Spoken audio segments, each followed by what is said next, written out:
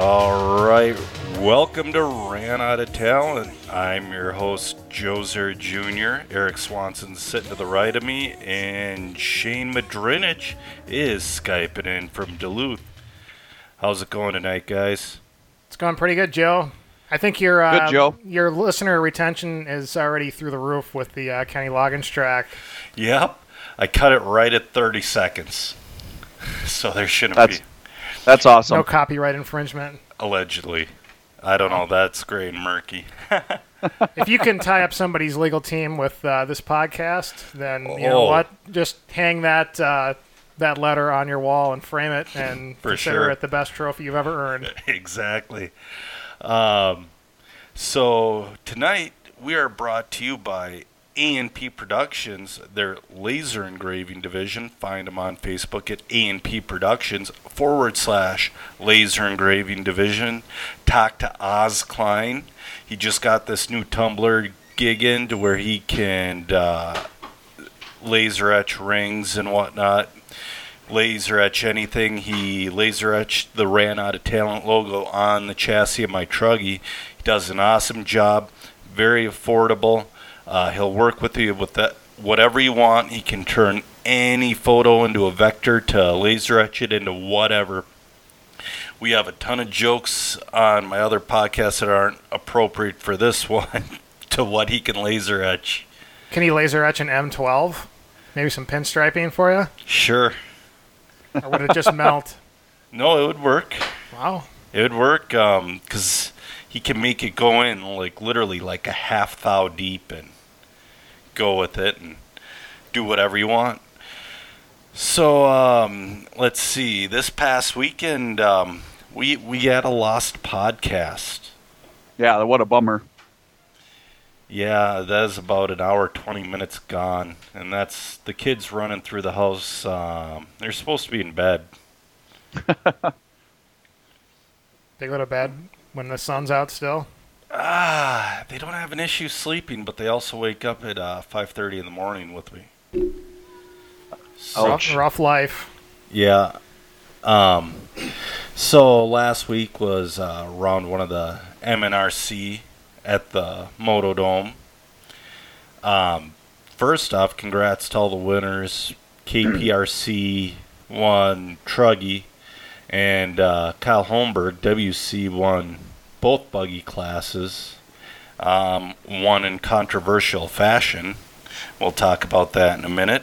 But Wait, hold on. I've been removed from the Nitro series for too long. Wait, who won? WKRP? Cincinnati? KPRC or Kyle Prasky. Okay. So Congratulations, guys. yeah, they did an awesome job. I think Trevor Johnson won stock buggy, and I apologize to whoever won Sportsman and Pro 4. I don't have the results up. I probably should pull them up. I'll pull them up here in a second. Personally, I had a pretty awful weekend. How was yours, Shane?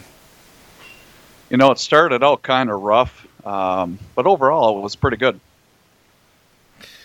Yeah, mine started off bad right off the get-go.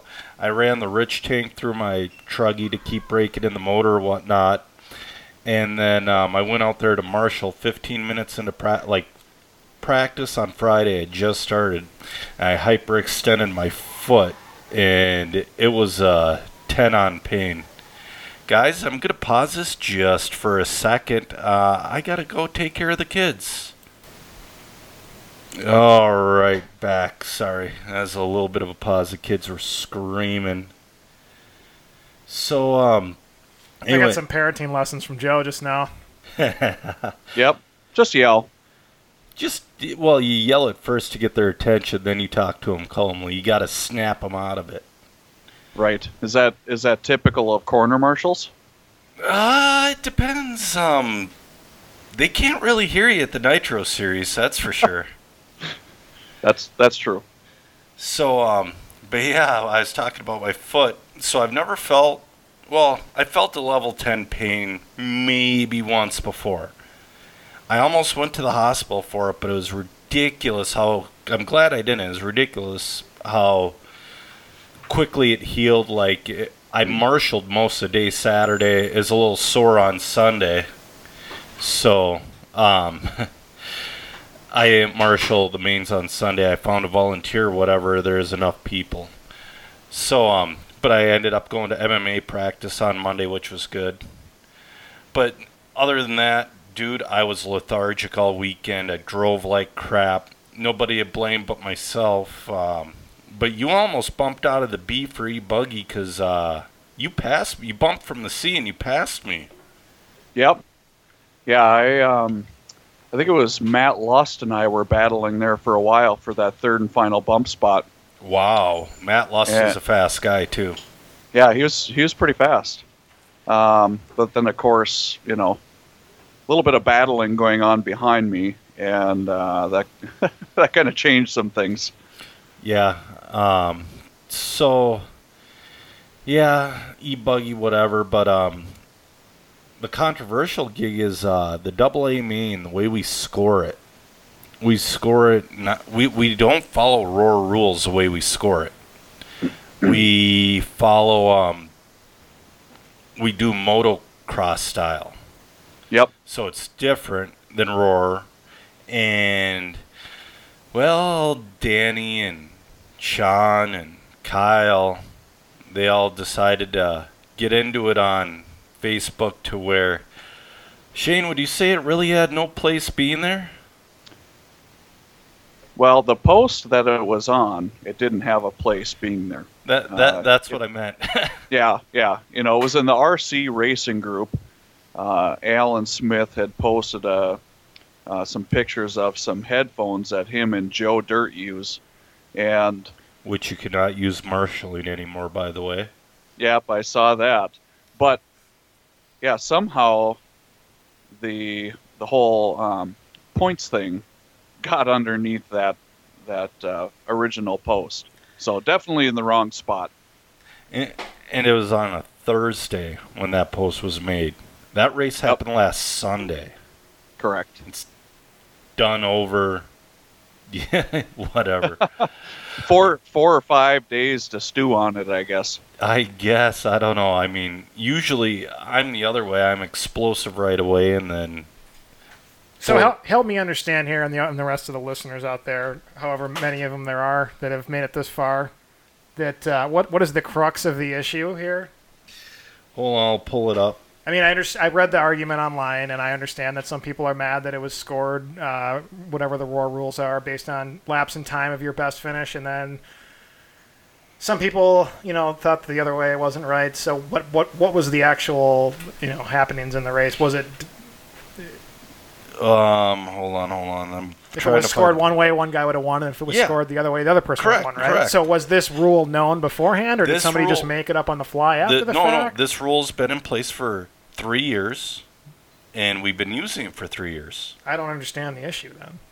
The rules are set ahead of time. If everybody knows it, then there shouldn't even be an issue. And it's worked. The rules could be that everybody had to drive with, one hand tied behind their back, and if those were the rules that were agreed upon, then correct. Let her rip. And everybody in the who regularly makes the A main of E-Buggy has benefited and been screwed by that rule. Which vice versa, if we were running Roar, they would benefit and be screwed by it. Either way. I don't know. Exactly. Sounds kind of like the qual points versus rocket round argument in on-road right now. Oh, God. Yep. There's, the majority of people for that rocket round versus qual points, most people are in favor of qual points. There's only a couple naysayers against rocket round. I'd enjoy less qualifying in rocket round, if that makes sense. Screw this 3-4 round qualifying crap. Some places do 5. Do 2 and be done with it. If that makes sense to you. I think it depends on the race program for me personally, but I mean, if I'm going to be somewhere for 3 days, then... Oh, yeah, if you're going to be there for a weekend race where you're trying to cram everything into a 16-hour day, yeah, absolutely run less qualifying. There's way too much qualifying in relation to the actual amount of time people spend on the track racing against each other. Yeah. That's just a general rule of thumb for RC racing anywhere in the world. Yeah. Something that was established, 30, 40 years ago, and we've just never been able to collectively, as a society of RC racers, move past it to something that might work better. We've just been stuck on the same thing. For sure. I've always thought it'd be neat to go amount of laps instead of a timed race, too. I mean, we've done it a couple times in exhibition racing, but there's all sorts of awesome ways to determine the fastest driver, and the top there's three just guys nobody are has the always top guts three. to actually put on one of these races that has one of these alternative formats. I thought about it, but since I quit race directing, I kind of realized I dislike a lot of people. And Shane's getting that way with doing some of the LSRCC work, and Shane's dealing with a very nice group. I mean, overall, everybody's pretty good.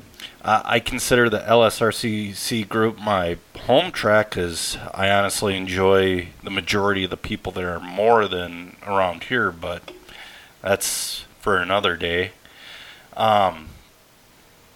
Yeah, so basically the e-buggy deal, yeah, Kyle won. And we're going to keep it under moto style. It's more exciting.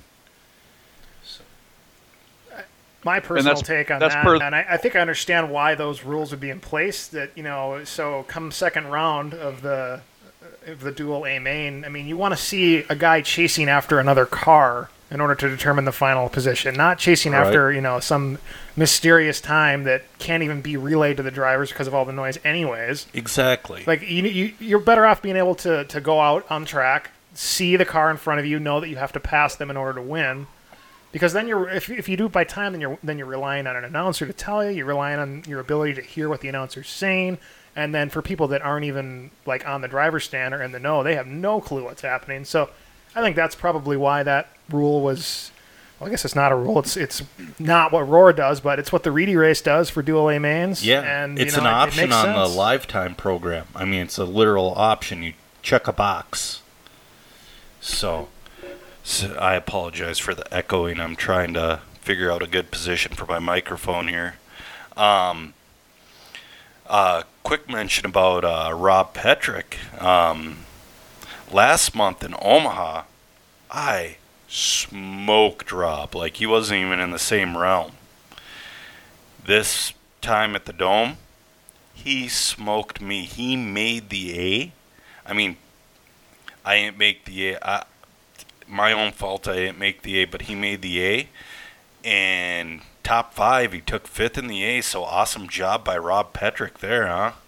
Yeah, that was pretty sweet. Yeah, so maybe it helped, that he cut out one car out of his program, too. Yeah, 2 nitro vehicles and an e-buggy is just way too much, and Janelle, she's not running two-wheel drive sportsman anymore. That class, next round, if there's not enough two-wheel drive sportsman, it's gone. It's all going to be one sportsman class, and that's it. So, I'm all for less classes anyways.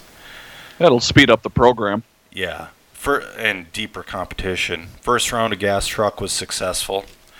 So, Eric, what you were an outsider looking in, and what's your thought about them bringing a gas truck back? Oh, wow, yeah, I've been kind of following that development on Facebook. Seems like they're all the rage these days. It was kind of the Gold Tub RC10 thing a couple years ago. Now it's gas trucks. Yeah. I love gas truck. I mean, that's what I started running nitro with, we 18 all years did. ago or however long ago it was. And Remember it was when a great class. You could run them on the same tracks as you run 10-scale electric. They didn't destroy things. The tires were cheap. The engines were relatively reliable. I thought it was a great class, but the tracks got too big. Right. But they've shrunk back down now.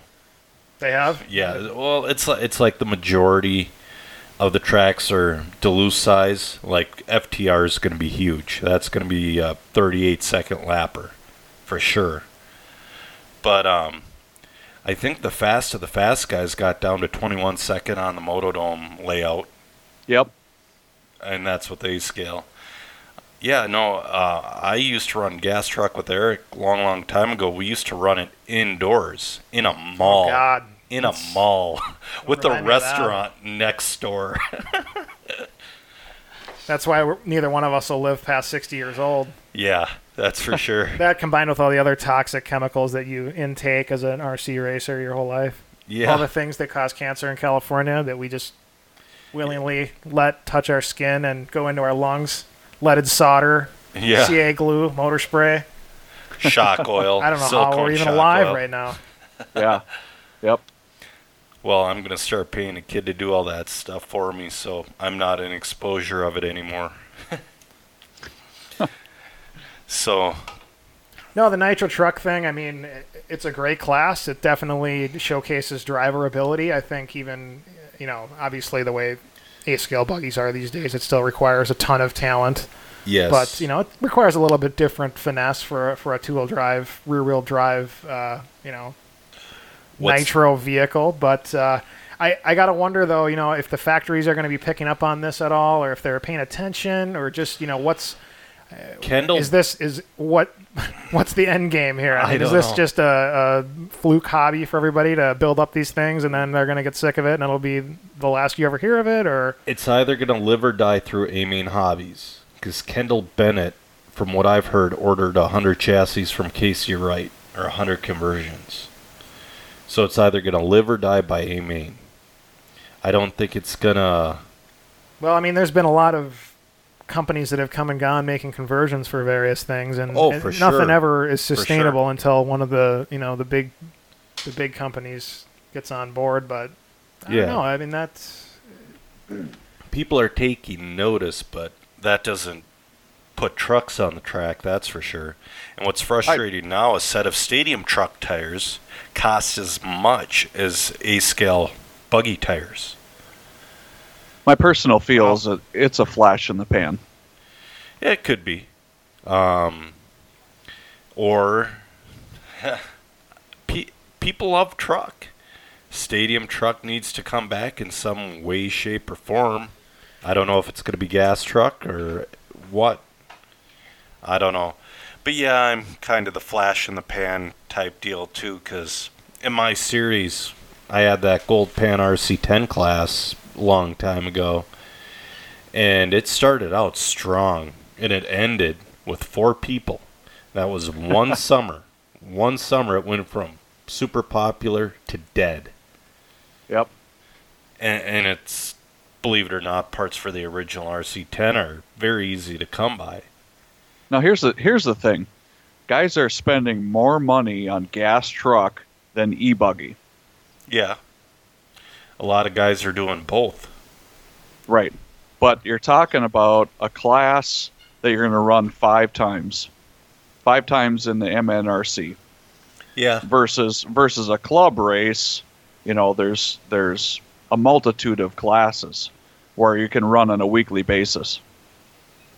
I think what we're seeing here with this class is I've seen it so many times with other things over the last few decades where people, they like building stuff. They'll spend as much money as they possibly can to make it look cool, and if they're excited about it, they'll dump a bunch of money, even if it sits on the shelf. I mean, you've seen it with the vintage classes, and I think this is just kind of an extension of that vintage class mentality, because essentially it is a vintage vehicle. I mean, it's old school technology.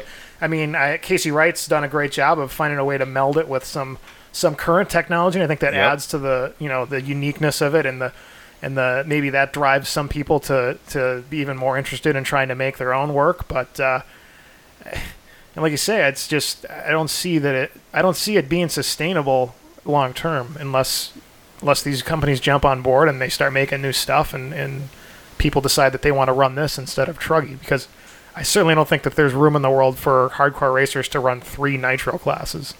No, that'd be way. brutal. No way. So I mean, right there is there's your I mean, there's your nail in the coffin. I mean, which class is going to go? I'm sure. Yeah, unless somebody wants to be a full-time mechanic. Yeah, and there are. You already need full-time mechanics to run 2 classes. Exactly. So it's Right. ridiculous to think that it would even ever come close to being a Premier class again, I guess, I think. I was way more stressed than I thought I would be running one nitro class and one electric class. I couldn't even imagine running two nitro classes alone without having a pit guy. No. It seems like I have to be on top of my microphone to not get the echo.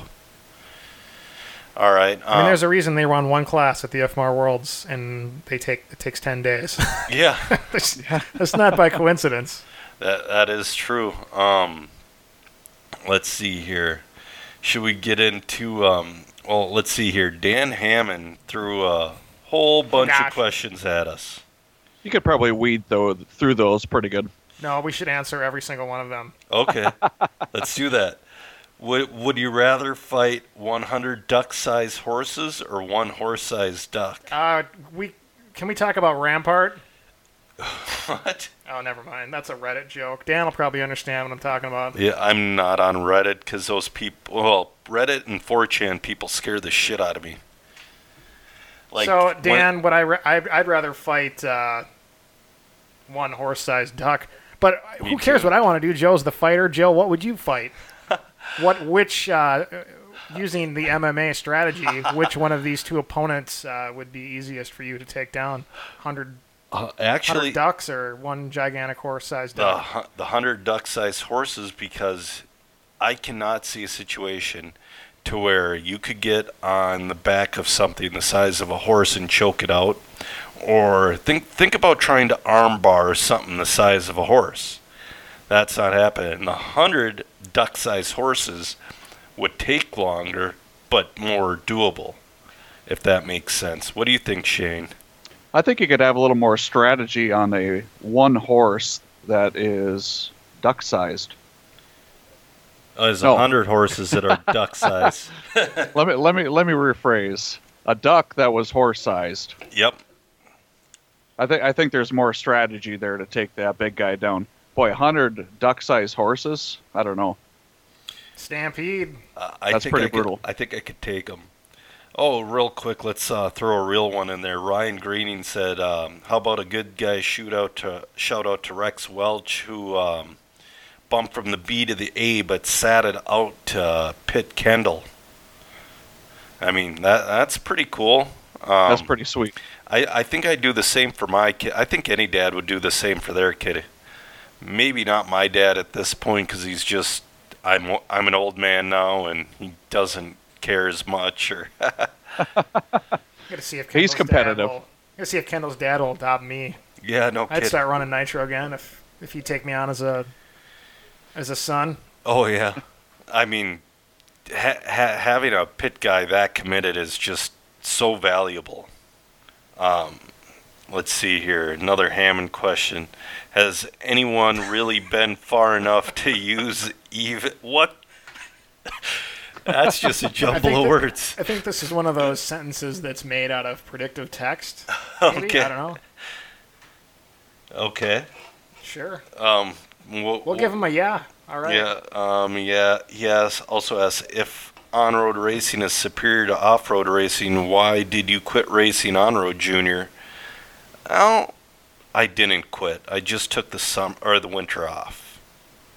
It's okay. It's okay to not race all the time. Exactly. I mean, I still race, just not on-road. And I only raced once a month. Joe and I have been racing since we were like kids. Yeah, I mean, I started... You don't need to race all the time. Yeah, take a little break here and there. When did you start, Eric? Like 92, 3? 93.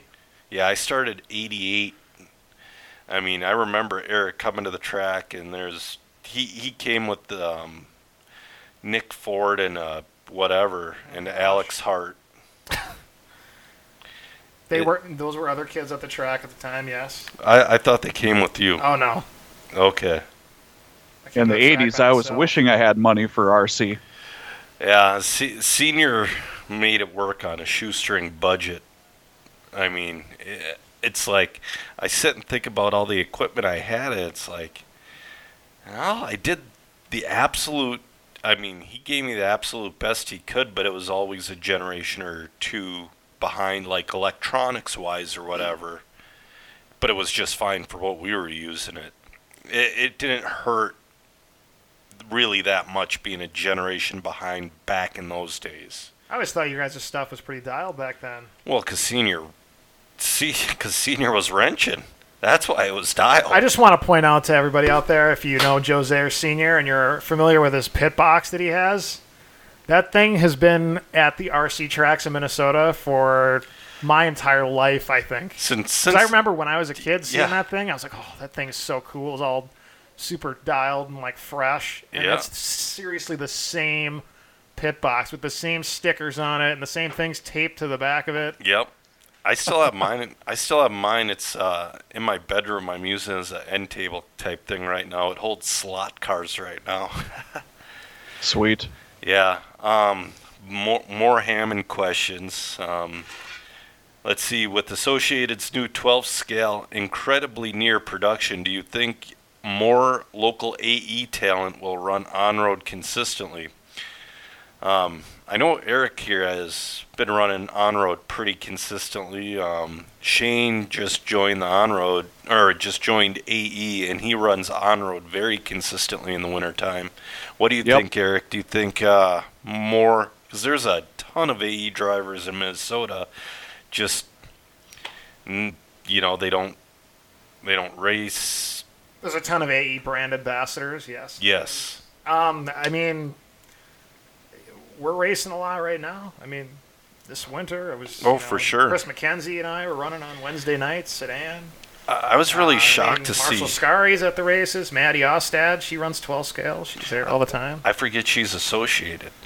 Yeah, so I mean, I think a better question is, will the 12th scale, when it comes out, hasn't publicly been announced yet. But there's plenty of evidence out there on the World Wide Web to point to the fact that it's probably right around the corner. I think that the new car will probably definitely do what every other new Associated or TLR or Kyosho car does. It'll do very well. It'll pump up the numbers of the class because people get excited when one of the big manufacturers come out with a new car. That's the way it's always been. So yeah, I think new 12 scale there'll probably be lots of people that go out there and pick it up, be they on the Associated team or not, and I expect it to do very well. And I might even pick it up myself because I'm sitting there thinking and what it takes to put together a correct CRC. Some guys will be like, yeah, you put it together out of the kit, you're fine. Nah, yes and no. You can be just as quick, but you can do a ton of little things to that car to make it easier to drive. And all you'll be left with is the front end and parts of the rear pod. So That's true. Although I think Troy Gubbins would argue that point. That guy, he ran a box stock car and was super quick. that's just Troy. I mean, he doesn't have it in his head to spend more than the kit costs. He's always been a very Troy's cheap. He's not even frugal. Troy is just a cheap man. he's got a nice car that ain't cheap. Oh yeah, well, Full size. I think that's the only thing in his life he spent money on. Because before that, he had. Or is it that Troy is the only one of us idiots that actually has priorities that a human being can respect? That could be too. Because I'm sitting here thinking. The rest of us waste all kinds of money on model cars. Well, yeah, I'm thinking how am I going to juggle bills and get 3 brand new sets of tires for my e-buggy for Duluth in time. That's like my thought. My thought shouldn't even be like that at all. My thought should be pay the bills, put some into savings, and then screw the e-buggy for a round. That's tough. Yeah. That's a super tough pill to swallow. It is. But that E12 scale, I heard it looks good, but I heard if you're not an experienced wrench, you could wrench yourself out of a good setup. I mean, I think that's true with any 12th scale. I mean, just that pan car, platform in general is just the most finicky thing imaginable. Oh, so for sure. I mean, I don't think at this point anybody can say one way or the other what the car will be like because, I mean, the only people that have seen it are the guys at the factory and the guys that have it and maybe some people that have looked over the shoulder of those guys at some big races. But Yeah, I mean, I think it's been in development a long time. Obviously, their last car was released 5 years ago or so. Something like that. I had the Point 2. I actually bought it from Chris McKenzie. I ran it one time, and I liked that car, but it's like everything kind of surpassed it. Aaron Bonner kind of kept it alive with his chassis, along with a lot of other companies making the aftermarket stuff for it. But, yeah, it's been time for a while now. And I mean, the on-road scene is evolving a lot in the last couple of years with the advent of this new CRC carpet. That's completely been a game changer for everybody and every platform and every chassis. Oh, for sure. Everybody started tires are different. So, I mean, I think now is a good time to refresh the car, and I'm sure that Bob Stelflew, he's the on-road designer there associated. He's a super smart guy, and he designed that RC10 F6 as well, I think, and that looks pretty great. I think that you probably expect a lot of those same features to be carried over. A lot of people are saying, and it looks great. But if you listen to my first podcast, that F1 car is a little bit frustrating to me. Okay, why? I think it looks so cool. I'm gonna buy one. I don't know if I'll ever race it, but I'm gonna put one on my shelf anyways. The thing's rad. But it's just the order they release things in. That's why it's frustrating. Because their touring car, since the TC5, they've been keeping it updated and keeping it on point. The touring car has always been pretty much on point. But they released an F1 car before a 12 scale. Well, I mean, you have to remember they're trying to make money too. They're not trying to appease us. They're trying to sell things. And that F1 car, I bet they'll sell that thing hand over fist over the top of a 12 scale. No, I bet they've already sold more of those things right now than they've sold 12 scales in the last year. I disagree. Well, maybe the amount of old 12 scales they sold. Think about how many people buy 12 scales in this world. I mean, only people that are at a track racing. That's true. Indoors. I never thought of it as a basher vehicle. I never think of things without suspension as basher vehicles. But I did the numbers, and what was it? They're at big races, it's 3 or 4 times more 12 scales than F1 cars. I think only at the Snowbirds F1 broke 20 cars, and that's why I was wondering. It's like, are you paying attention? I mean, even if you take the historical entry counts for races that have already happened into consideration, you still have to look at things.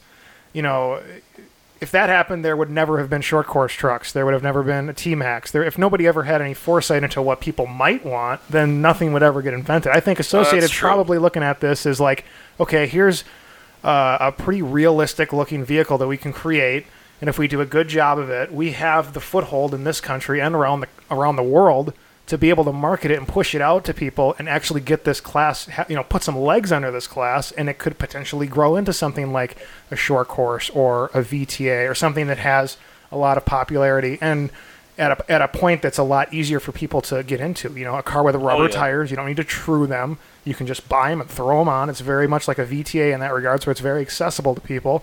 And it looks like a real car, and people love that. Yeah, for sure. And they look cool. They do look cool, and they look cool going around the track, but man, they look hard to drive. And I kind of wonder if the Team Associated Engineering kind of made it a better car than the X-Ray and the CRC and whatever else that's out there. It uses the same tires as WGTR, doesn't it, Shane? Yes. See, those tires aren't terrible. I think it's just a wheelbase of them, because I've driven a couple very, very, very good WGTRs. Or could it be the power being put into them because the WGTR is a 1S car, and depending on where you go, F1 is either 2S 25.5 or 1S 21.5. I think they're mostly 25.5 2S. Yeah, you might be putting a little too much power on those tires. I don't know. It's just a thought. I could be way wrong. I think the class is, it's in its infancy. I mean, just a couple years ago, I remember when I was at IIC a few years back with Live RC, seeing kind of the first rendition of this new era of Formula One. I mean, Formula One RC cars have been around forever. Do you remember it at Dewey's? I don't remember it there. I remember Alex Ofteely, Winton's kid, had an F1 car at one point, and now we're really just getting away from anybody that's listening now has no idea what we're talking about. Yeah. Anyways, I mean, these cars have been around forever, but I think this new era that we're in, I remember at IIC, like Mark Reinhardt they ran these Tamiya ready-to-run F1 cars in this kind of exhibition class that Scotty had, and they were just garbage. It was comical watching these, because like they gave Reinhardt one, I think Naoto had one or something. Yep. And they were driving around, and they were laughing on the driver's side because they were so stupid. These cars were just junk. So I mean, this is only 3, 4, 5 years ago, and so already we've seen now all of a sudden there's 5 cars that exist that you can buy and that are quality. The tires are going to continue evolving, and I think depending on how people receive this associated car, it's it could be anything in a year from now. Yeah. Well, they come out with some new tires that become the standard that are hooked up. I mean, watch out. The thing, it might be, I think it has a lot of potential because honestly, I think when you look at classes for on-road that are good for the sport, as much as everyone in this state loves 12 scale, I'm not here to bash 12 scale. Yeah. But you gotta have a tire truer, and you gotta true tires, and on top of that, you gotta true them to the right size, and you gotta put glue on them, and you gotta treat them this way and that way. And if you want to be fast, you gotta buy new tires every round. That's just such a huge barrier. That's a barrier to me. It is, and I know what I'm doing, and I've been around a long time. Imagine somebody that is coming in off the street trying to figure this out. What's frustrating is when you go to the track and you see guys working 2 tire truers, and you have like none in. You're trying to, there are a couple guys working tire truers. They have one set for the rear, one set for the front, and they're the Otto Huddy ones. Well, there's $800 right there. Yeah, and I mean, you don't need that, but it's intimidating to somebody coming in that doesn't know what they're doing and, may not have even realized they needed a tire truer, and they're just bolting on, tires out of a box that are, full rip size and show up at the track. They probably feel completely stupid. But Shane, doesn't John Wida call those chocolate donuts? He does. Yep, he does. God, I mean, we ran those back in the day. It's a tough class because we had a couple guys that tried to join the class with us in November, and by December they were gone. I have a funny story about that, but in a second. But John Peck, he used to take tires out of the box, never put them on the truer, and this was up until 2015, 2016. He finally had to start truing them because of the new carpet, and he was pretty frugal himself. I'm like, dude, I will buy you 2 sets of tires and true them down for you, because I've known John Peck forever.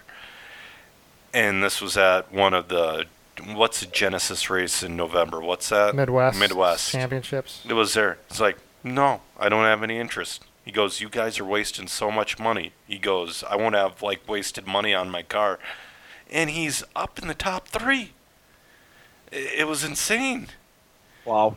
Yeah. Joe, do you remember back in the day when you'd have to go walk around the track and look for the gigantic chunk of foam that came out of your tire? And then you go back. For me, it was every run. Oh, yeah. Or you go back and you glue it into the tire and then run it.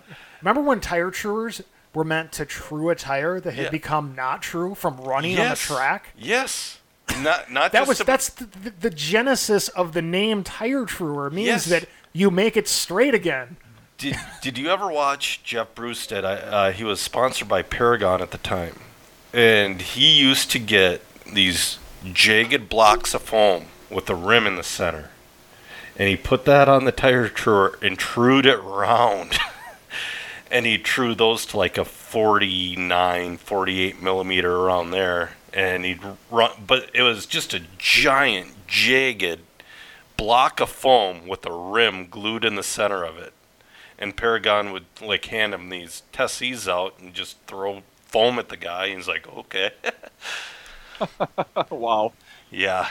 So, actually, Jeff is going to come on next week or the week after.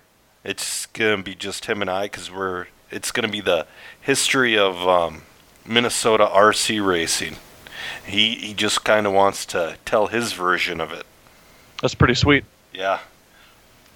I want Be to good tell to my hear version for, of it you know, sometime. for a lot of those guys that, Well, maybe you that could haven't come been around a long time.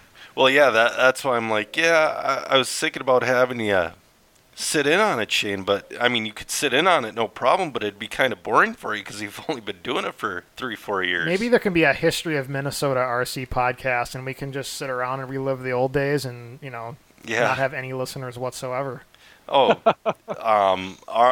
it's funny. It's like I look at the listeners from around the world, and like 80% of them are from Minnesota, and then the rest is from around the States, and then I'll have like one in Russia and like one in Comrade. India. Yeah. It's kind of cool to see where you're getting your downloads from. That's pretty neat. Shout out to all of our Russian listeners right now. Yes. God, so you were talking, Eric, about stock motors a while ago, and what it takes to be competitive. And I've had my own thoughts on this myself, but Well, is the $150 price tag a little frustrating to you also? I don't even mind that aspect of things. What frustrates a person is that people are out there wanting to race, and they're spending all sorts, thousands of dollars on their equipment to try to race this season, and they can't even get the motors.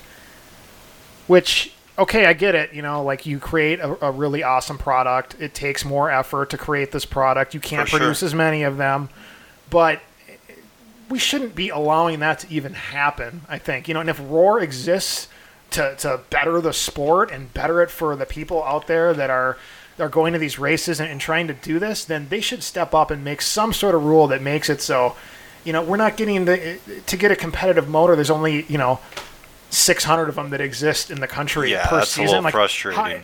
how is that good for the sport? I mean, I don't want to take anything away from Paul Lemieux at Motive and John at Team Scream. Those guys, they found a way to make their motors awesome, and kudos to them. That's definitely part of racing, and there's going to be guys with that counter argument that it's it's always been about trying to make your motor faster and whatnot. But in this day and age, when you can't tweak your springs and brushes and all that, and you basically got to buy something out of a box and put it in, and if it's not if it's not on par with what the top guys have, you're out, and you can't just go into a hobby shop and buy one of these things this year. They've been impossible to find, and I just think I don't think there's anything healthy about that whatsoever. I don't. You know what I dislike the most when brushless came out, when the stock motors came out, you could adjust the timing. That screws up so much. I Right. think. I think the timing should be locked. Yeah, and you see, Ernie is he's always been trying to push, Yeah. spec motors since the beginning of his existence. There's That's also a basically- Hobby Wing one He's built too. his entire fortune on pushing spec motors on people. But I think in this particular instance in 2017, like I'd welcome it. I think that it's what stock racing needs right now. We need to bring it back to some sort of one point of origination for everything. I mean Yes. that screws a lot of small companies out of money. But for the health of the sport, I mean. We got these random Skeletor motors that have basically no can and all sorts of weird things done to the magnets and rotors, and I mean, what's stock about that? There's Sounds like not. the antithesis of stock. Well, I think there's a difference between stock and spec. You know what I mean? Yes and no. Maybe today, but stock initially, I mean, that Yes. term was interchangeable with spec because everything Sure. was the same. I mean, you had Yes. rebadged motors from different small companies, but they all originated from Yokomo, or they all came from Japan, and Yes. then Ernie got them in America and sold them to different companies, and they put their sticker on them and put their springs and brushes on them, and then that was it. And they all were pretty much on capable of the same output. Yep. And the speed of a 17.5 is pretty insane. I mean, the cars and the tires handle them better now, but I'm just sitting there thinking about the speed of a 17.5 now compared to right when we turned to brushless. I would say the speed of 17.5 now is more the speed of a mild modified back 10, 12 years ago. Oh yeah, I run 17.5 touring car now on this black carpet, and it feels closer to running mod sedan with foam tires. you know, 15 years ago. For sure. Yeah. There's more traction. There's more speed. Yeah, I heard on your previous podcast you were talking about how they're talking about knocking the stock class back to 21.5 or 25.5, and I think they already did that in Denver for the most recent race there last weekend. Yep. They run 21.5 as the air quotes stock class, and then 17.5 becomes like the boosted 13.5 class or whatever you want to call it. I just scared the hell out of the cat. They should really. It'll be interesting to see what happens next year, because now you got all these people that have given an arm and a leg for these motors that you can't get, and what's going to happen to them next year? I was going to say you guys are associated sponsor guys. I'm sure Reedy also. So I really don't. I don't want to sound too dickish about this, but really the past season and a half, there's only been one motor, and it's a Team Scream 1%, whatever latest version he has. You're not keeping up with the Reedy. You're not keeping up with the Motive. You're not keeping up with the Trinity. Maybe the tippy top guys, they get those special motors that only they can get that barely pass tech. Some of them don't pass tech. Some people have been busted cheating a couple winters ago. They got busted a lot. It's just, if you're not Team Scream, man, you're not in it. And like you said, Eric, what if Sonic comes out with their version, Reedy comes out with their Sonic 4, and it's better than that Team Scream? And when the Sonic 3 was a hot motor for about 2 months. And there's always going to be hot motors. But the Reedy motor works just fine now too. It's just there's everybody's got to have the flavor of the week. There's always a flavor of the week, and I think this particular season, I'm not going to sit here and lie to you. You look at the track, the cars are it's not even stock. It's a completely different ballgame. And to sit here and try to say otherwise would just be dumb. Yeah. But that Reedy stock, the Reedy Sonic 3, I remember that was a hot motor to get for a couple months, and you couldn't get it. It was the same situation, and I thought with a bigger company like Reedy, they would have the stock, but when it was deemed a hot motor, they're all gone. Yeah, and that's just what happens when there's a continual evolution of technology with motors, and if we were able to somehow scale that back and make things a little more rigid and locked in with some sort of spec motor, that may help some of those issues. It may not. I don't know. It's why everyone should just run modified. Yeah, that's a touchy subject. Supply and demand. It's not touchy at all. Yeah. The only thing touchy about it is your trigger finger. And again, though, it's not like when we were kids. It always went from novice to stock to modified. But, and again, way, way, way different animal back then. So. I could go on. I could probably fill a 3-hour time slot here about why I think everyone should run modified. Okay, go for it.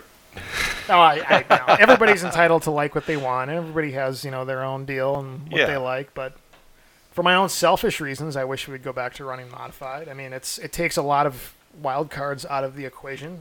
For sure. I think that any racing is I think it's funner when you can't put all of the power you have available to you to the track, because then it comes down to you, not whether or not your motor's fast enough. It's whether or not you can control the motor you have better than the other guy. So I just personally think that's more intriguing to me. And I guess I've been running mod since I was a kid, basically, and it's like, for me, stock racing is just, I like to use the throttle. Yeah. It's like learning how to paint, and taking decades out of your life painting with a paintbrush and learning like the fine intricacies of different weights of paintbrush and how to, move the brush across the canvas, and then all of a sudden it's like, nope, you got to go back to finger painting now. But you can still create art, and it's still probably fun, but for somebody who spent, a majority of their life learning how to use a paintbrush, it's just kind of like a huge anticlimactic way to finish things off. Yeah, I kind of agree. So what would be the mod class to run? You mean what chassis? What chassis? Well, you talking pan car, touring car? All of the above. I mean, yeah, back in the day, there used to be stacked modified classes for both 12 scale, sedan, buggy, truck, whatever. I mean, yeah. I think that the way that these ridiculous 17.5 motors are nowadays has probably contributed to the fact that we don't have a modified class anymore, because it has kind of slotted itself into a higher speed range than stock racing has traditionally been. I'd say stock racing with the voltage equivalent of a 2S battery was probably more on par with a 1S 17.5 than it is. Yeah.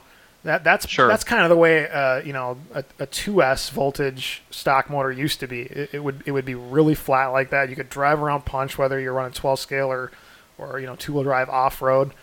And so to get beyond that, to actually have to modulate the throttle, you would need to run modified. And I think that probably led to a lot more people running modified in the past. Now you don't need that. Yeah. I mean, you can, for 2S classes, you can definitely, it definitely requires a good throttle finger for a 17.5 motor. So I can see it both ways, but I'm not allowed to do touring car anymore anyways. So I lost a lot of money in one weekend on that. But did you watch the modified touring car video from Denver, Eric? Yes, I did. It looked fun, but it also looked very frightening.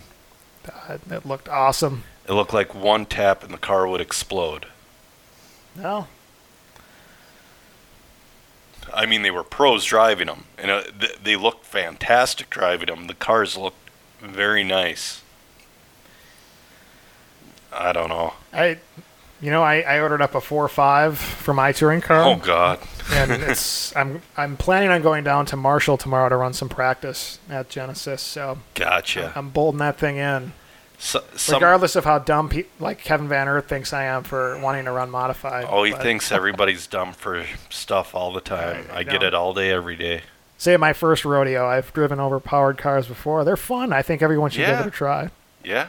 It can be scary. You see a car that's just spinning its tires all over the place, aimed at a wall. Just gotta back off.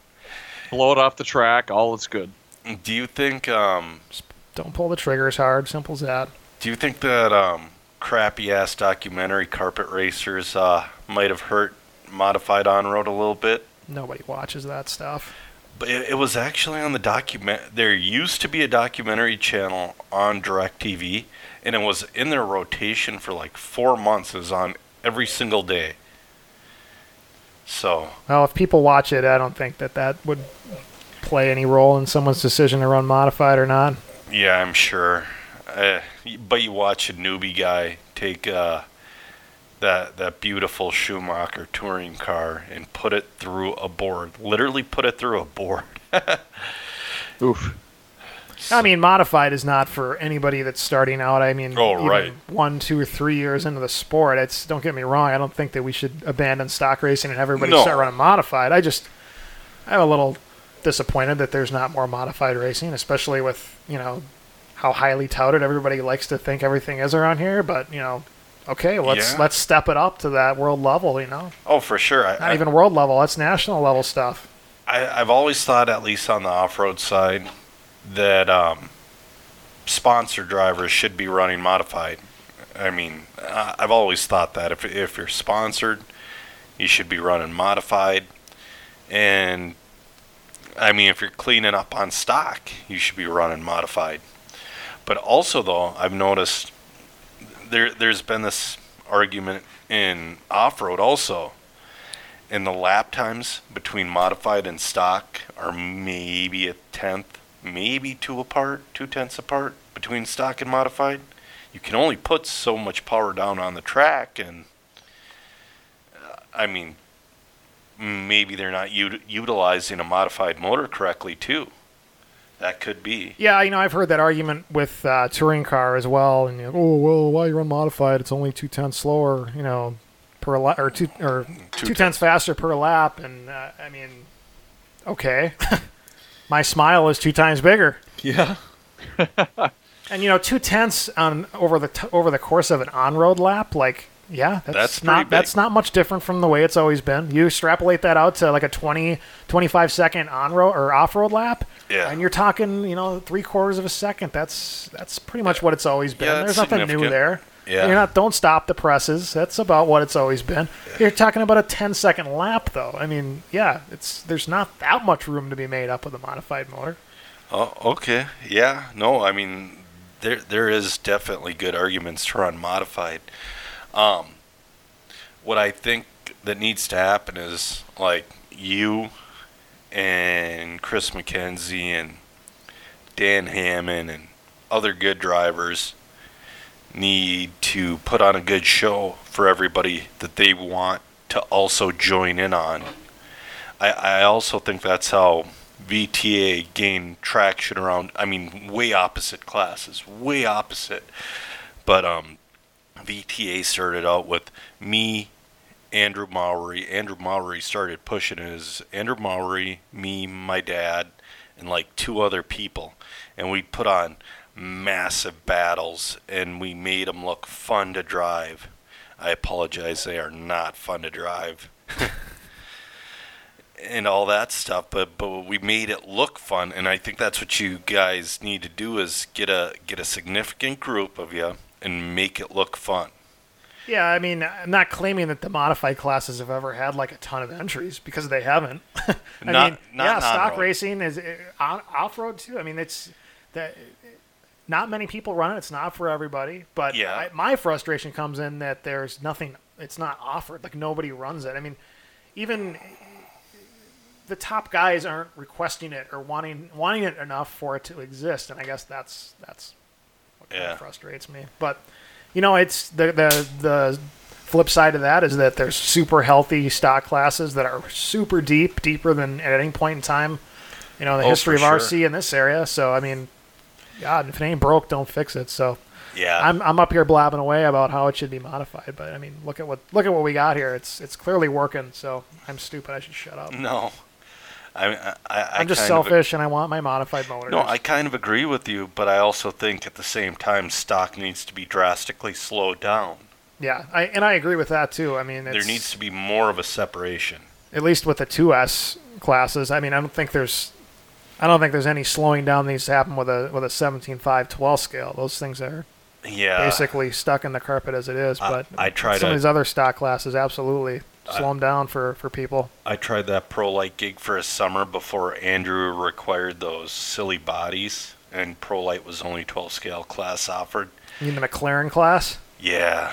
Oh, it was boring. It's like I almost took a nap when my car was going down the straightaway. But for some guys, it's a blast. But there has been a rumor going around that Roar is going to make stock sedan 21.5. Yeah. And if Roar does that, I know Mowry's going to follow suit because he's pretty stuck on the Roar rules. So he's also been... I don't know. He's got that VTA class. I don't know if that's Roar rules or not. I think he runs that kind of differently than... It is. There are Roar rules. I don't know if Roar... Does Roar even have VTA rules? They do. I don't know enough about VTA to comment, I guess. There's a Roar VTA rules, and then there's a US VTA rules, and then Andrew's rules shoots off of one of those, because there's a second option for those, and that's where that comes from. Either way, man, VTA is a fantastic class for beginners, but if you're a driver, man, I really don't. I don't enjoy it. I had a really dialed car, my last one I had, and it made it too easy. And it's like, screw this, I'm done. So, hey, I just want to go fast. Yeah, for sure. And if VTA is not fast, I'm not going to race it. Isn't Spec Truck a tick faster than VTA? It is. Yeah, there you go. The oldest class ran at LSRCC with brushed motors is faster than VTA. I The did that end. one and done. Yep. Oh, for sure. It is a one and done class for you if you're using a rental. I'd never buy one at this point. No, nope. Um, No, we're talking stock versus modified. At LSRCC, yep. every off-road class we do is open class. Yep. Some guys will run a 17.5 motor in a buggy. Yep. Other guys will run a 13.5 or a 10.5. Well, Just depends on their comfort level. yep. Another thing, though, do you also notice with the increase of stock, the popularity of e-buggy has gone up? Because that does give you a ton of power that you really have to throttle. Have you had an e-buggy yet, Eric? I have not. I've had one in the shopping cart online numerous times. I believe there's one sitting there right now, even. Oh, yes. But I have thus far been too scared to pull the trigger on that purchase. I know It's awesome. it is. I know you I don't love want. Yeah, I like mine. I was gonna switch it into. I have everything to switch my e-buggy into a nitro buggy, but I waited it out. I made some changes to the car, and my car is now working fantastic. It's so fun. It is just a blast. I know you don't want to spend weekends, but you could always zip up to Duluth on a Thursday, or go to Rick's on a Saturday, or Yeah, I'm very close to just buying an e-buggy and an A-scale nitro car again. I thought I would never do that again, but yeah. well, I keep seeing you guys having all kinds of fun on Facebook, and I Yeah. figure, well, well, maybe I can make get it look Rex fun. Welch to adopt me, and I'll just, Yeah, last time, was it the last time you drove a nitro buggy like at Tees in Rochester back in like 2011? I think my last race was at the Moto Dome. Okay. It was one of many awesome similar experiences that I had running nitro. Is that I would rent a hotel, Yep. hang out all day Sunday waiting to race, and then something breaks on the warm-up lap. Then I got to go home. That was before e-buggy was really popular, though. So I think yeah. e-buggy might soften some of that, some of the blow of sitting around waiting for your It race, does. only to have some weird mechanical gremlin. It It does. seemed like the harder I worked on my cars to make them reliable, the more they were unreliable. Yeah, I understand that one. Yeah, no, the e-buggy class like came on strong in like 2010. Totally died. It was totally dead by like 2013, 2014. And then like started to get rebuilt because the cars and electronics are getting so much better now. Back when it first started, the cars were like a light switch. Now the speed controls actually are very smooth. The curves are very nice. They're very adjustable. It is a big. It's just like a B64 but bigger. It drives like a 10 scale 4-wheel drive buggy, but bigger and faster. So Drives like they're a lot of fun. Last year I think I ran my throttle probably 85 to 95%. you turn your throttle down. Do you think I should Yep. do that?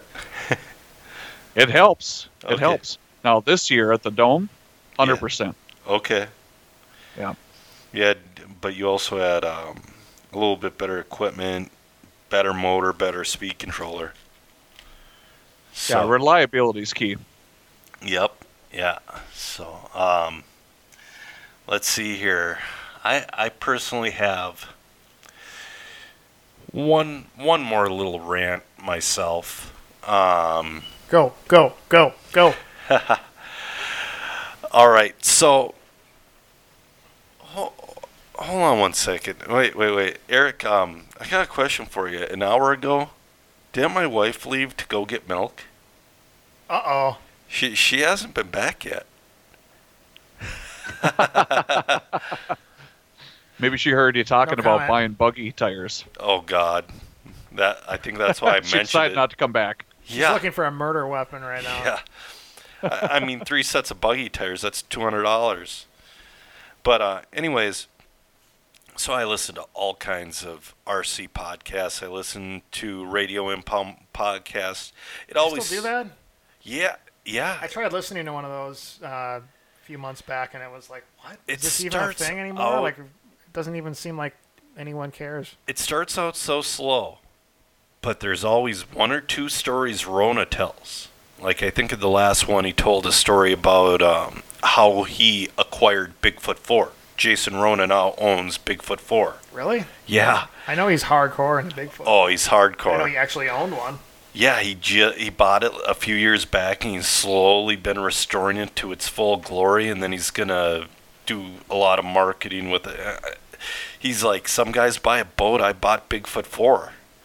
So, Brad. yeah. But there's all, and then I listen to the TSR podcast with Tim Smith, and there's a guy from the MBM podcast on that one. And Tim Smith, his excitement for drag racing makes me want to do it. I've never had the want to drag race before until I listen to the guy talk about it. There's Like real drag racing or RC, RC drag car. racing? like the amount of work he puts in the car for a 1.7 second run is frickin' bananas.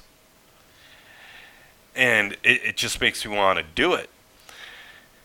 But then, so, well, we all know JQ. He likes to run his mouth a little bit. He likes to keep it real. He keeps it. Everybody says JQ is me with an RC car company.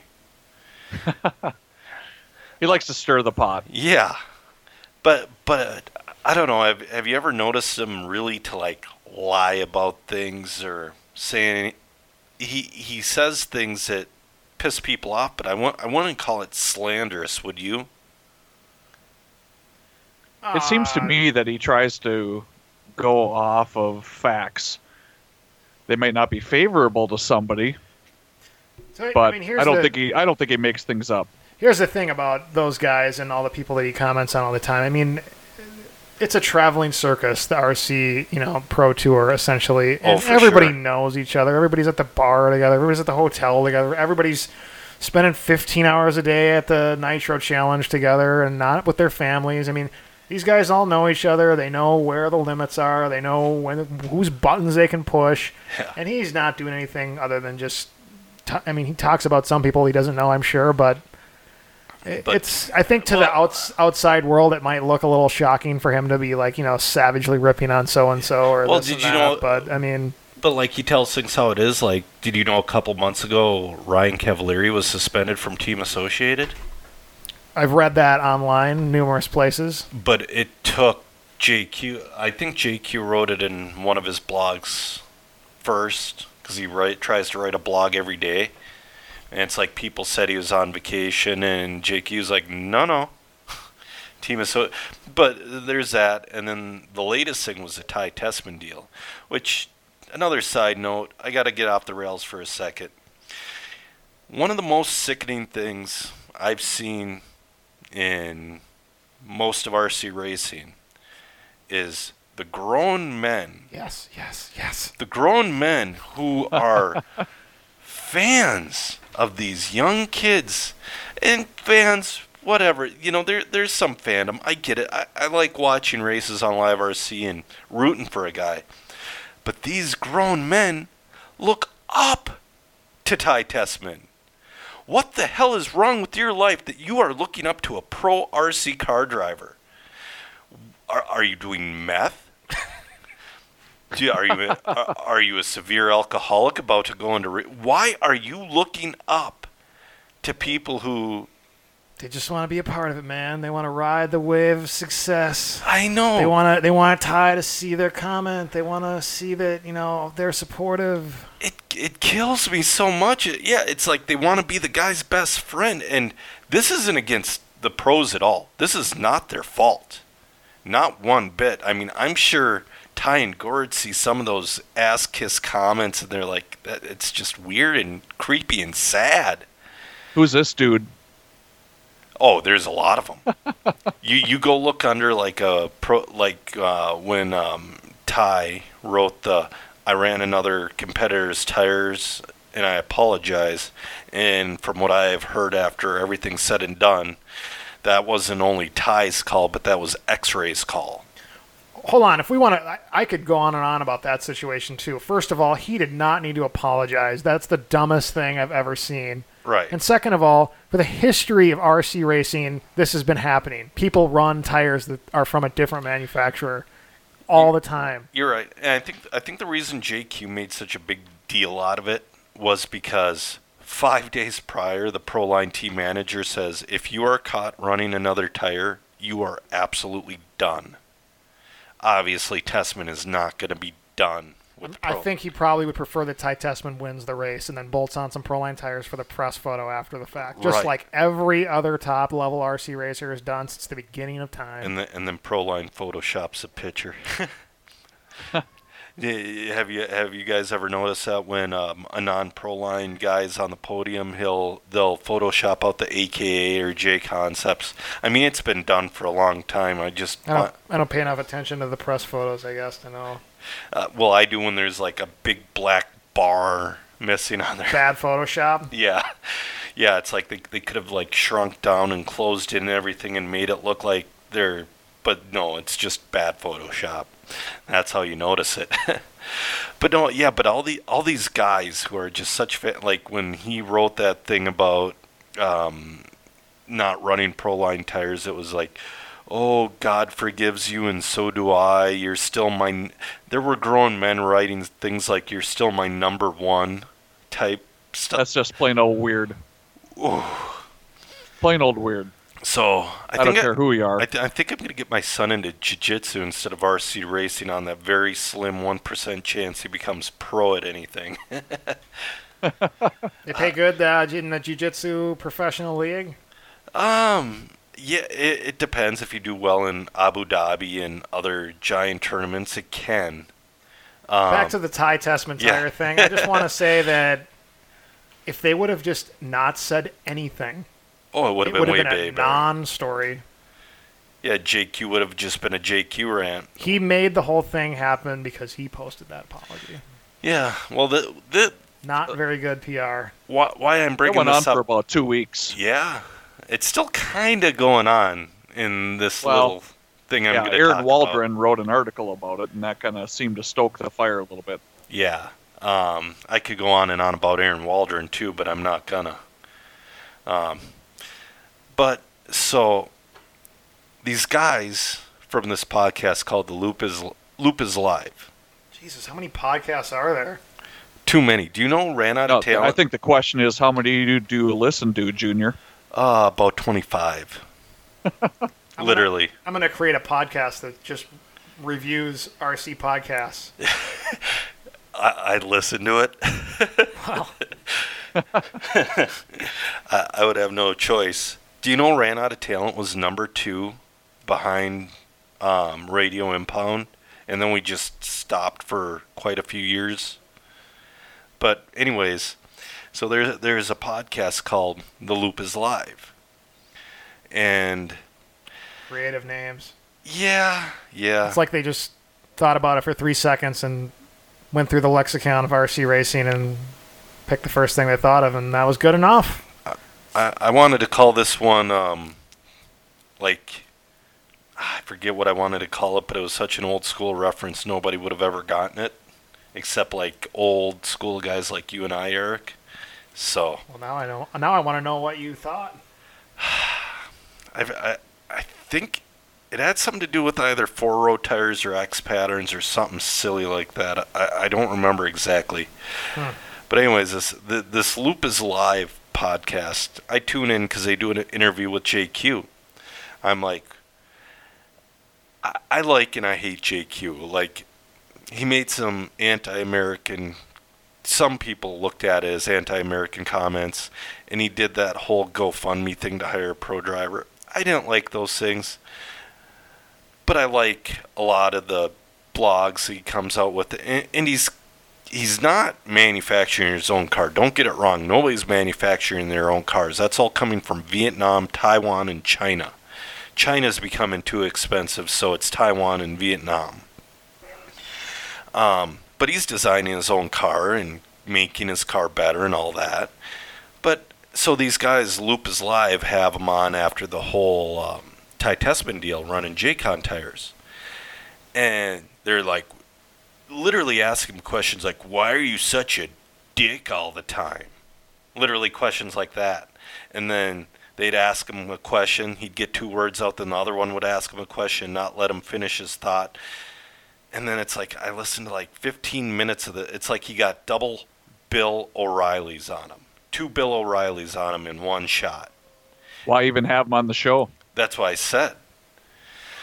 So then there's a follow-up episode, I think it was earlier this week. I was expecting to hear Ran Out of Talent's name on there because I ripped on him pretty bad because it was awful. I couldn't not help but to rip on him.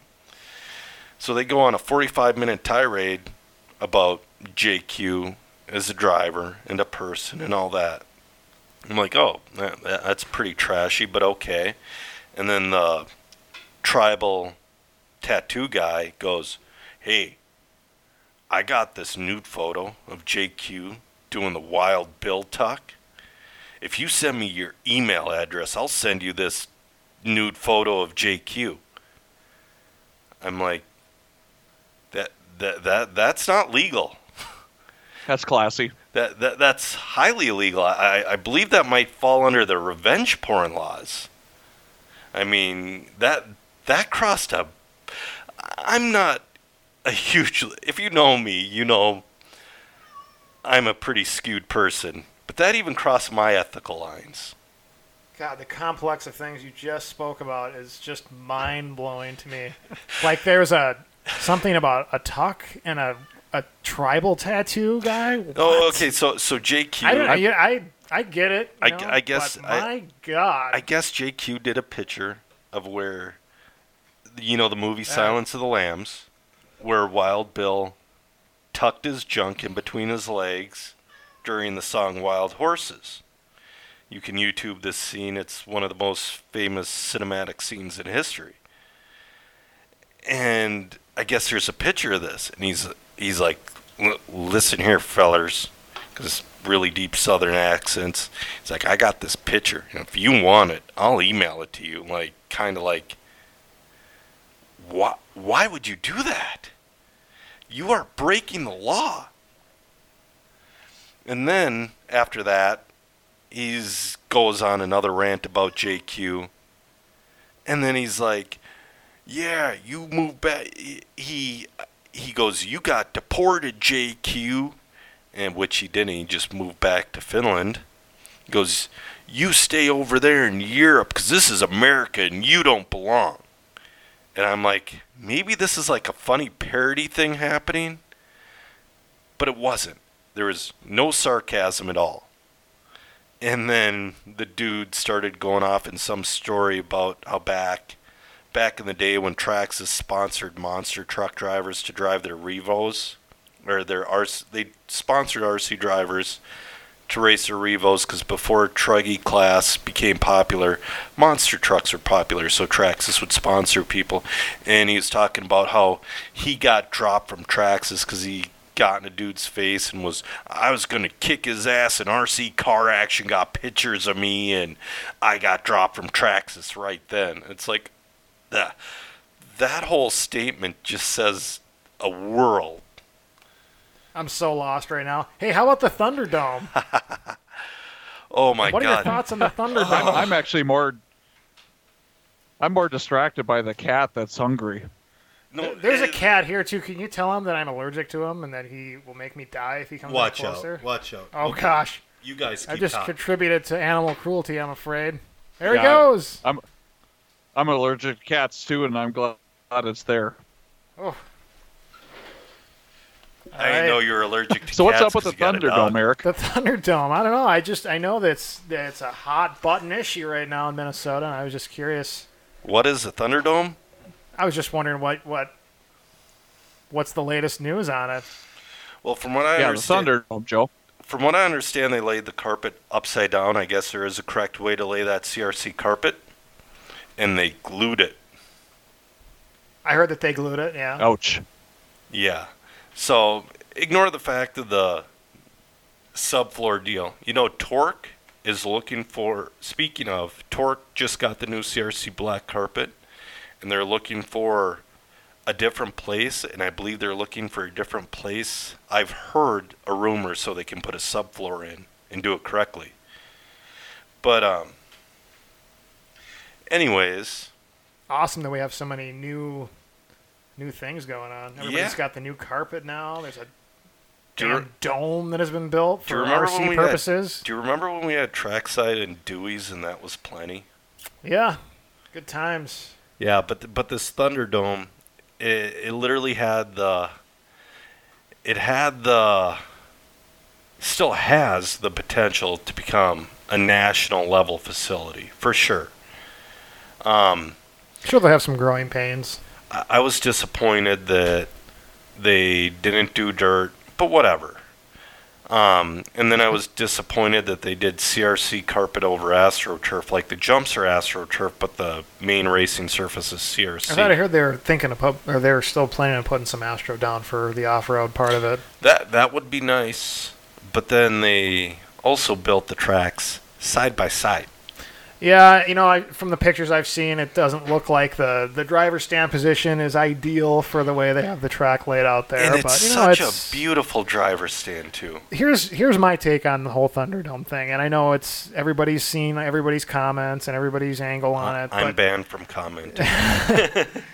So here's what I think. I mean, they've clearly invested a ton of capital into this thing, and I think that's what everybody needs to remember. I mean, regardless of what condition it is in now, nobody's throwing in as much money as they have at this thing and are just going to be bullheaded and not receptive to what people want. Like, there's a lot of money that has gone into that thing, and they can't just, decide they don't want to do it and turn it into a Wendy's next week and continue to make their money back on it. That thing is an RC track now, whether they want it or not. They're going to have to make it work because they put a ton of money into it. And they have so far decided to ignore the racers. And, they'll... If they continue to do that and they don't get anybody that comes there, then they might have to reevaluate that. But honestly, I think if they have people there and coming into their shop that want to come in there and run that maybe aren't racers and they provide them what they want, then great. if they get more bashers than racers, more power to them. But man, I could tell you one thing. I think a basher could have just as much fun on a legitimate racetrack. Oh yeah, absolutely. Well, I mean they had to have taken a racer's consideration into their consideration at some point. I mean, they got the CRC carpet. That ain't cheap. They got decoder. They have multiple decoders I saw in one picture. I mean, those aren't cheap. They built a damn mecca of a driver stand out of steel. That ain't cheap. Exactly. They can build the hell out of some pit tables that look super nice. I mean, bashers don't need pit tables, but from what I understand is the owner's son is running it, and he's the one in the WJON commercial whipping donuts in the rocks with the Traxxas Slash, being like, "I got $500 into this Slash." Well, they got $500 times 1,000 into that building. Yeah. So, I think it's... I drive by that building all the time, and it's like... the benefit of the doubt. I'm kind of wondering if I'm even welcome there. They wouldn't know me for my profile because I never have a real profile picture of myself. So, I don't know. I'm hoping you for good just have things. To go there and keep your mouth shut. To register under a different name. Yep. I'm Rusty Shackelford. I hope that it turns out cool, just for everybody's sake. The so do 510 is no longer with us. It's moved on to a better place. So maybe this can be the replacement for those mid-state guys that looking for a place to run. And I'm tired of driving to Omaha to get my off-road fix in the wintertime. Yeah, well, there's and it's. The other topic that we could talk about is MMR moving. We don't quite have the details around that yet, but maybe it'll be bigger. Who knows? But awfully elusive. He's being very quiet. Maybe he's building a dome. No, I wish. From what I understand is it's slightly bigger, but they had to move the bathrooms. So they don't have the space completed at this point. So he's not going to be posting anything about it until something's complete, everything's moved into position, and I guess it's right across the street from the other MMR. So. Well, that's good. I think the main thing to focus on is just how awesome everything is in this state right now. I mean, we have new carpet being bought everywhere. We have 2 functioning clubs that aren't, don't consist of people that are trying to murder each other. They're nonprofit. There's an amazing track down in southwestern Minnesota, like of all places, the area that has never had any RC action ever until now. Well, recently, there's this amazing track there. It used to. Sioux Falls has had a ton of tracks in the past, but they haven't had anything good in a while. So yeah, Brandon's is definitely a shot in the arm in that area. I guess they get a ton of people from Sioux Falls. I think it's like 30, 40 minutes away. Yeah, I don't know, but lots of good stuff happening around the state right now. I'm excited to see it, and I think that Thunderdome, hopefully they can find their way, whatever way that may be, and no matter, whether we agree with it or not, hopefully they find a good base of customers that have a good time there and help the sport grow. Yeah, exactly. And hopefully they all run modified, damn it. Nope. Well, modified Traxxas Mini Revo. That's going to be the class. Put the Castle in there with the 6S battery. And as for dirt, though, create another one-off class for 2 years. Yeah. As for dirt, just to briefly touch on that subject, I think if I had $1 billion right now and I was just going to build a track with all of it, I would not have dirt. Really? Is that because it's the way the hobby is going now, or the lack of wanting to do the work? Just logistically, I mean, now that people have accepted carpet, it's kind of like people have accepted using cell phones. They'll never go back to not having cell phones. People have accepted carpet. Nobody in their right mind would put dirt in a building and have to shut the track down for days on end to rebuild the track, to rent tractors to rebuild the track, have to have special ventilation systems to get the, moldy dirt spores out of the air from keeping everybody from getting lung cancer. I mean, it's logistically, it's so much easier to just throw some AstroTurf in. And I mean, the way people are constructing tracks these days, all around the world, they're making, cool, smooth radius face jumps and different features and wall rides, and wall ride has traditionally been looked at as stupid, but man, they're pulling it off especially over in Europe. They're making some pretty sweet tracks, and they're doing some things that are a lot different with that surface and even other surfaces. That track in Bakersfield, California is made out of rubber. It's made out of rubber. The thing looks dialed. Yeah. Zach Rogers, I don't know if he's an owner or employee there, but I think he's just the track manager or something. Yeah, but he's always posting videos on there, and it looks so fun to run on. I saw some video of Una Huntonen over in Finland running on what looks like a polished concrete surface with like some sort of groove laid down on it. Really? And that looked hooked up. That's awesome. I mean, it's kind of exciting to see. At first, I was against it. Don't get me wrong. Oh, I was too.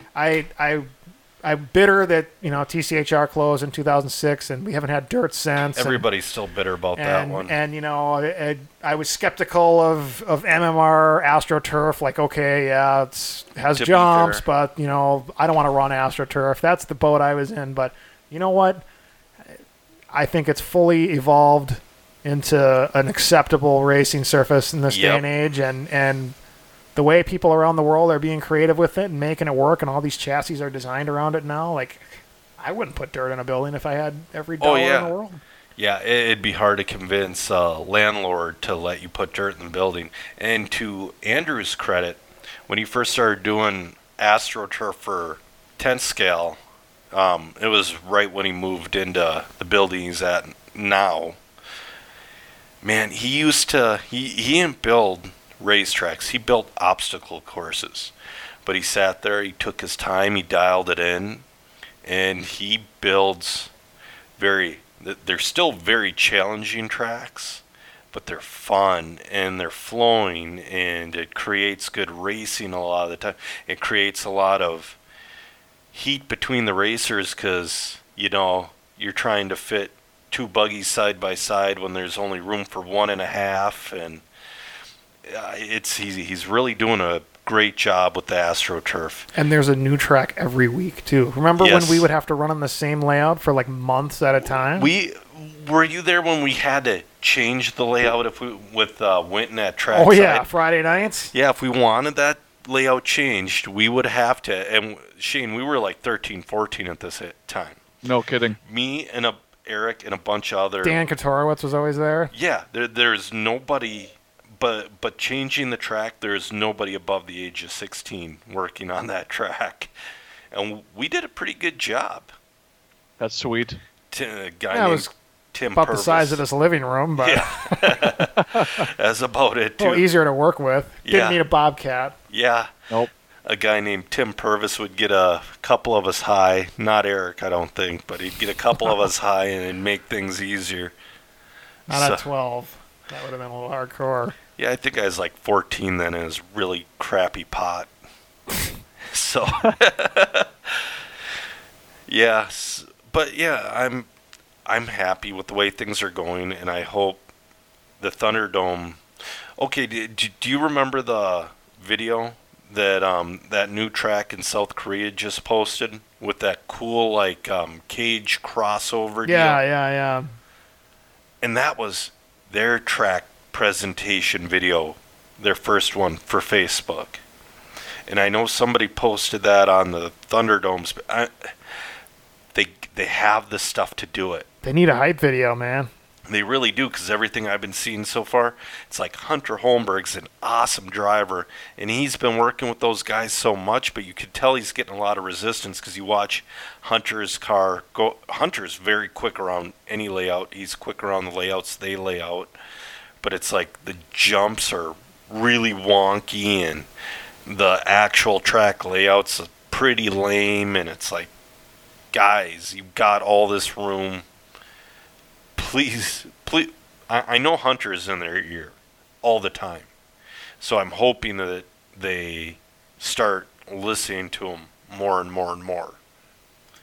Yeah, it's I hope that they take the court of public opinion into consideration for sure when it comes to deciding what they should do with things. But at the same time, I totally understand the boat that they're in and wanting to do it their own way, because you know what, this is my investment, this is my project, this is my track.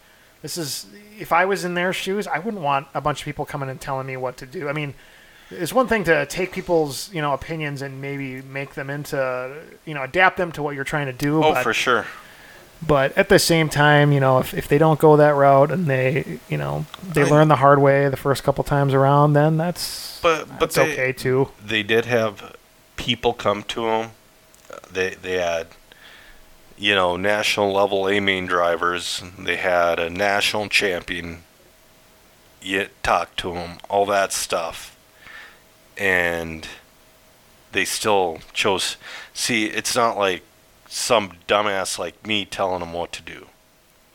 They had. I don't know the depth of the amount of people or who they were to talk to them. But I do. I guess if everybody that means something in this, like I know the on-road people were very worried about it. So we have a lot of A-main 12 scale drivers up here, like national level, and I know a lot of them begged and pleaded and like, please, nope.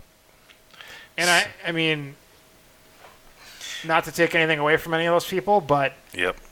that's not the clientele you need to be pleasing. No, you're right. But if you're and going to have you an can do- on-road track, there's Right. only one way to do it. Right, and it could have easily been done one way or the other. Yep. That I totally agree with. But at the same time, from their perspective, they're probably looking at it like, okay, here's these niche people that are comprised of 30 guys. Maybe and 40. And then there's, 30 people that come in and buy a ready-to-run Slash off their shelf on a weekly basis. They're probably focused more on that. And I think it kind of shows from the pictures and what they got set up there. And Yep. But I think the thing that's the oddest thing about the Thunderdome to me is I'm hearing these stories about resistance or not listening to people, and then obviously the laying the carpet down the wrong direction, so there's seams, and gluing it down, having the driver stand in the wrong place. The thing that's confusing me about all that is just how much money they put into everything. So that would all make sense if it was just a 2-bit operation. Yeah. But man, to go through the trouble of getting the black carpet that costs insane amounts of money. They bought building a driver that dome. stand. Yeah. They bought the dome. It's they ain't rented. So there's nothing cheap about them. They're not afraid to go the extra mile. So that's why I don't understand. Why wouldn't you try to? What's frustrating is I don't know. they've never seen RC racing. You know what I mean? Yeah, I mean, I don't know. They never. I don't know who they are, or YouTube. where what they've been, or what they've seen, or what. From what I understand, they've never even.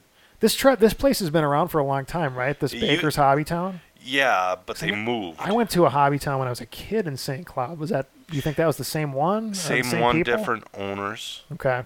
I believe the owners now. I got a chip on my shoulder. I could tell you when we get off air, but they used to own the Oakdale one also. Oh, okay. Didn't. You know what happened there? I don't, but I know someone that worked there. Yes, we all did. Yeah. Well, I don't know. They've gotten to whatever point in life they are right now, the point that they can invest that much money into it by doing something right, presumably, unless they got a bunch of private investment from somebody else that doesn't know they're about to lose all their money. But presumably they know how to do something right, and you don't get to the point of being able to dump that much money into a track for model cars by being stupid about stuff. So I guess I got to give them the benefit of the doubt. I don't know. So do you guys want to end on a couple Dan Hammond questions? Oh yeah. Sure. Yeah. All right. What happened to Building 7? Well. Do you want the official government report, or do you want to listen to people like Eddie Bravo? Official report. Official report is it went down with the other towers because collapsing of the other towers, I guess, took it down. I think it was structurally damaged, and they determined that it had to come down because it was a risk. I thought it went down. I don't know. At the same time. I think it went down later in the day. I remember that. Okay. It was like in the evening. What a horribly depressing twist to this damn conversation. Yeah. What Next other question. random topics can we talk about? Thanks, Dan. How many Affliction shirts does Greg Amendola actually own? 22. 22. I'm gonna guess. Precise guess. I'm gonna guess fully packed left to right in his closet. How big of a closet? Oh, let's say 6 foot wide. Okay. What do you think, Eric? I don't think he's got any of them. I've seen a couple. Is Eric Swanson at all intimidated by my recent MMA training regimen? Well, I know I am. Yeah, I mean, I wouldn't want to find you in a back alley. Well, for different reasons now. I've noticed myself a lot calmer because I know a lot more I can do, and I just go to different places now when I get very angry. I don't get as hot-headed now. It's actually learning violent things has calmed me down, if that makes sense. Do you wear those wicked American flag pants like the guy from Napoleon Dynamite when you go to your class? No, but I've been thinking about it just as a joke. I think you should just. It actually makes me scared to tackle you on the track. You just don't know what's going to happen. Sleeper hold. Yeah, no, rear naked choke, or I like to throw a Kimura on a person because you can do that from almost any position. I don't think that I could find the words to describe the lack of knowledge, the extent of my cluelessness in regards to MMA. So I really have no. I'm intimidated. I guess I don't know. I think if you watched it and actually spent time on it, realizing the skill that goes into it, you might like it. It's a legitimate sport. Oh, I don't doubt that. I just haven't followed a second of it. Yeah. Do you like I MMA at all, like Shane? boxing, but then that turned into a commercialized. You joke. like boxing? Are you watching the fight tomorrow, Klitschko versus some 28-year-old dude? No, I haven't. Honestly, I haven't really watched boxing in years, but Okay. Another. I did at one time. Yeah. Another Dan Hammond question. Is there an actual rep for the Thunderdome you can talk to about the goings on at their location? Seems like the vast amount of money and pretty big potential, but stories of stuff like we already talked yep, about we that. already Next. talked about that. Yep. Next question. Let's see. Will Senior ever pit for me again? He did at the Dome. Was there a question of whether it would happen, or where's that question coming from? Wasn't there a firing last year? I got pissed off for the wrong reasons, and I wrongly took it out on Senior. Damn it, Joe! Forget Rex. I know. Maybe Joe Senior will adopt me. Oh, he'll pit for you for sure. It's been acknowledged on the record. It's been a long running joke. It was funny. Yeah. No, I got pissed off, and I was pissed off for like a full month. And I sat and thought about it. And it's like, he pit me. It seemed like it was slow, but he was only like 1 or 2 seconds like slower than normal. And I also had a tire coming unglued that shot out the foam on the very last lap. So it was just a whole bunch of stuff going. It's like the tires started coming unglued 7 minutes into a half-hour main. And then on the last lap, battling for the final bump position with Rex, it spit the foam out. So there's a lot of frustration there that I took out on Senior that I shouldn't have. Poor Joe Senior. I know. I put him through way too much shit over the years. So let's see. We've been going for an hour and 42 minutes. Wow. Should we wrap this thing up here? Yeah, let's do it. What do you think, Eric? Any final thoughts? Dan Hammond says hi. Yeah. Hi, Dan. I like when Dan gets in his like trolley type moods. I mean, it's kind of fun. So, everyone loves a good troll. Yeah. I'd just like to throw out to Kevin Van Aert. Oh God. Buy more tires. Yep, he's gonna need them. Yep, buy tires. He says he's gonna beat you at every single round, like Thursday night, MNRC. Every time he races against you, he says he's gonna beat you, and he told me to tell you that. I look forward to the challenge. Yeah. Yep. For sure. All right, let's wrap this thing up. I'm going to throw the podcast in the compressor to try to equal out the noise in this thing, and I'll post it later tonight, maybe tomorrow morning. Will Kenny Loggins play us out as well? Well. Oh, I don't want to throw too much at you. Don't worry about it. It's not too much, I don't think. Hold on. Actually, no, Kenny Loggins will not play us out. I'm going to go in a different direction. Uh-oh. Yep, we're going to... This could make or break the last 2 hours of this podcast. We're going to go a little Joe Jackson stepping out. Hold on. Oh, it's... What are you watching? Welcome Back, Kotter? No, this is Joe Jackson stepping out. You don't know Joe Jackson? I mean, I've heard this tune before. God, that 80s. Yeah? Good stuff. All right, and we have officially ran out of talent for next time. I'm Joe Zer Jr. With me is Eric Swanson and Shane Madrinich. Peace. See you next time.